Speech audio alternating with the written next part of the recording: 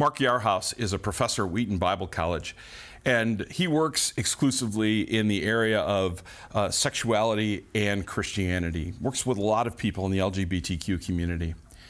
Well, at one point during his life, Mark was invited to be part of a government commission in Washington that was looking at this subject, and he was the only Christian on the panel. And at one of their panel meetings, there was some conversation going on, and one of the gay activists that was in the room was kind of bemoaning the fact that a lot of people that he knew, a lot of gay people he knew, were actually becoming part of church families. And this is the way he put it. He said, these are our people, and we're losing them to the Christians. And now, Mark Yarhouse didn't say anything out loud in the meeting, but he was sitting there and he was thinking, wait a minute, what do you mean our people? A lot of those people you're talking about grew up in faith communities. They grew up as part of the church. They were our people, and we lost them. Now, we've shared this statistic a couple of times during the series. Just want to bring it up to you one more time, that 86% of LGBTQ people were raised as a part of a faith community.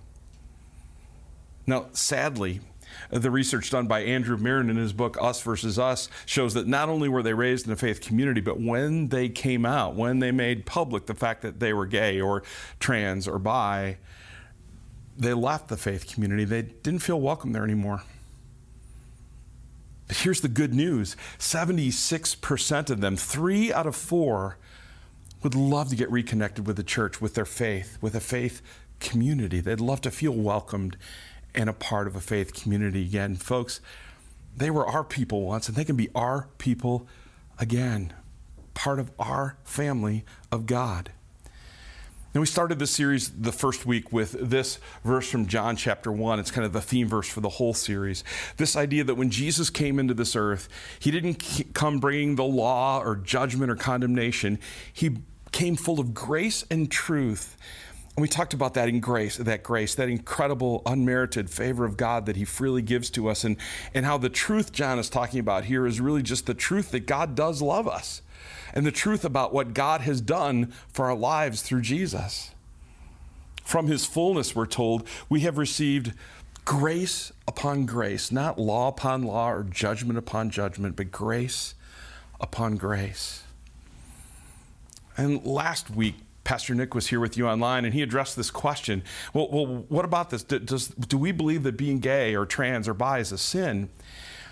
And Nick helped us wrestle through this idea, think about the fact that that's not really the right question to be asking. There's a fundamental flaw in that question, and that's how we define the word sin.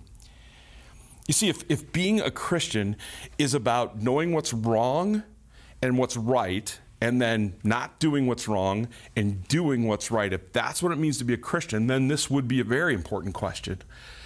But that's not what it means to be a Christian.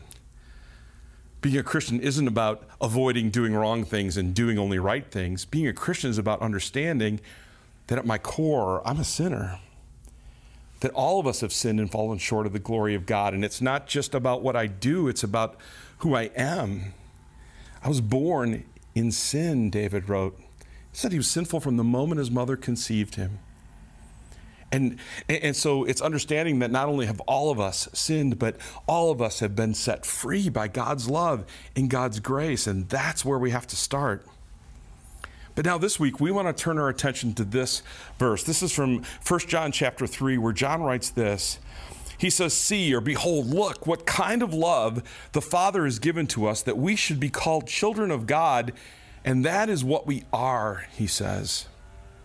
I want to look at the rest of that verse with you in a little bit, but let's start right there with this idea that we are called children of God by God, and because he calls us that, that's what we are. What if I ask you the question, what if I said, who are you? Now, I would answer that question in lots of different ways. Who are you? Well, I'm Dad. Or who are you? Well, I'm a golfer. Or who are you? I'm a pastor. Or maybe I'd say I'm your pastor.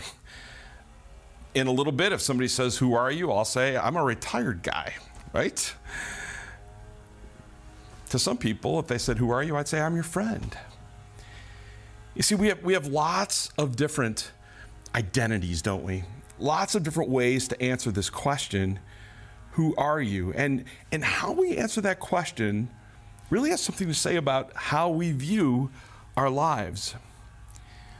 You see, the truth is, there's this tendency we have as human beings, I would argue it's how God made us, to take one of those identities and use it as the lens through which we view all of our other identities, how we view the rest of our lives. Let me give you an example of that. I have a good friend who was a senior pastor of a large church like Trinity, and for many, many years, his main identity was as senior pastor of that church.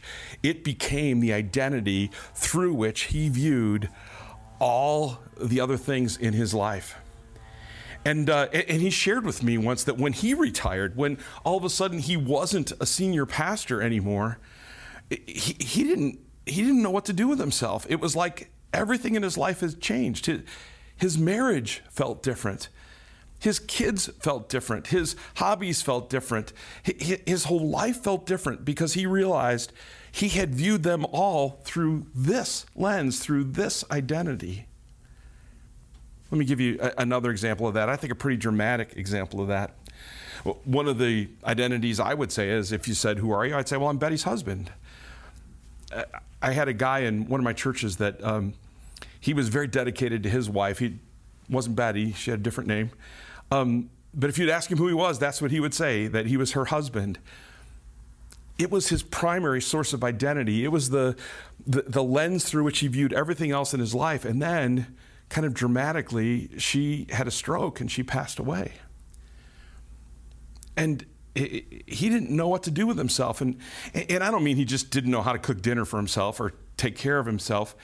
He literally didn't know what to do with himself. He told me he didn't go to family gatherings anymore because he didn't know who he was at that family gathering without her. He stopped coming to church. He hardly left the house. Everything in his life had changed because his main identity, his lens through which he viewed everything else, was gone. He died 3 months later. Now, he had been perfectly healthy when his wife passed away, but it was like his life was gone. Folks, what is that lens for you that, if you're not careful, becomes your primary source of identity, the thing through which you view everything else in your life? What should it be? Well, again, back to 1 John 3. Here's your identity, John says. God, the Father, has given you the kind of love that makes you his child, and that is what you are. At our core, our primary source of identity needs to be that we are God's children. I'm a child of God, and that's the lens through which I should view my job. I'm not just a pastor. I'm a child of God who happens to be a pastor. You see, then when I'm not a pastor anymore, I'm still a child of God, right? Or my relationships. I'm not just a husband. I'm a child of God who is a husband. I'm a child of God who's also a dad. I'm a child of God who's also a golfer. I'm a child of God who happens to be male and straight. But notice, it's child of God that comes first. And because that comes first, it's going to change how I view all those other identities in my life and how I behave in all those identities in my life. Now, folks, here's the sad truth, that for many people in the LGBTQ community, they've been told, either intentionally or unintentionally, they've been told for years that their primary source of identity is in their sexuality. Their primary source of identity is in being gay, or in being trans, or in being bi or queer. And because they've been told that, because they've experienced people who believe that and see that, again, maybe not intentionally, that aspect of their lives is the aspect through which they view everything else in their life. And when that starts to change, it's not received well by others in the gay community. This is a columnist in the New York Times, Frank Bruni, and he's gay. And in a column I read that he wrote, he was bemoaning the fact that the gay community in New York was kind of losing its identity. So it used to be 4 out of 5 people that lived there were gay. He said now it's become all gentrified, and there's all these straight people that live there, and it's become kind of trendy. But look at what he said. He said, gay tells you about a person's lusts and loves, but it used to tell you more about his or her boldness, irreverence, independence. It connotated a particular journey and a pronounced struggle, and it had its own soundtrack. Not so anymore. What Frank is wringing his hands over is people in the gay community that no longer see being gay as their primary source of identity in their lives. Folks, our job as a church is to first and foremost show God's unconditional love and grace to people who are gay. To help them know beyond a doubt that they can be fully known and truly loved, because that's how God loves them. He knows them fully, and he still fully and truly loves them. And that's our first job as a church family, is to show that kind of love to others. But then we have some work to do.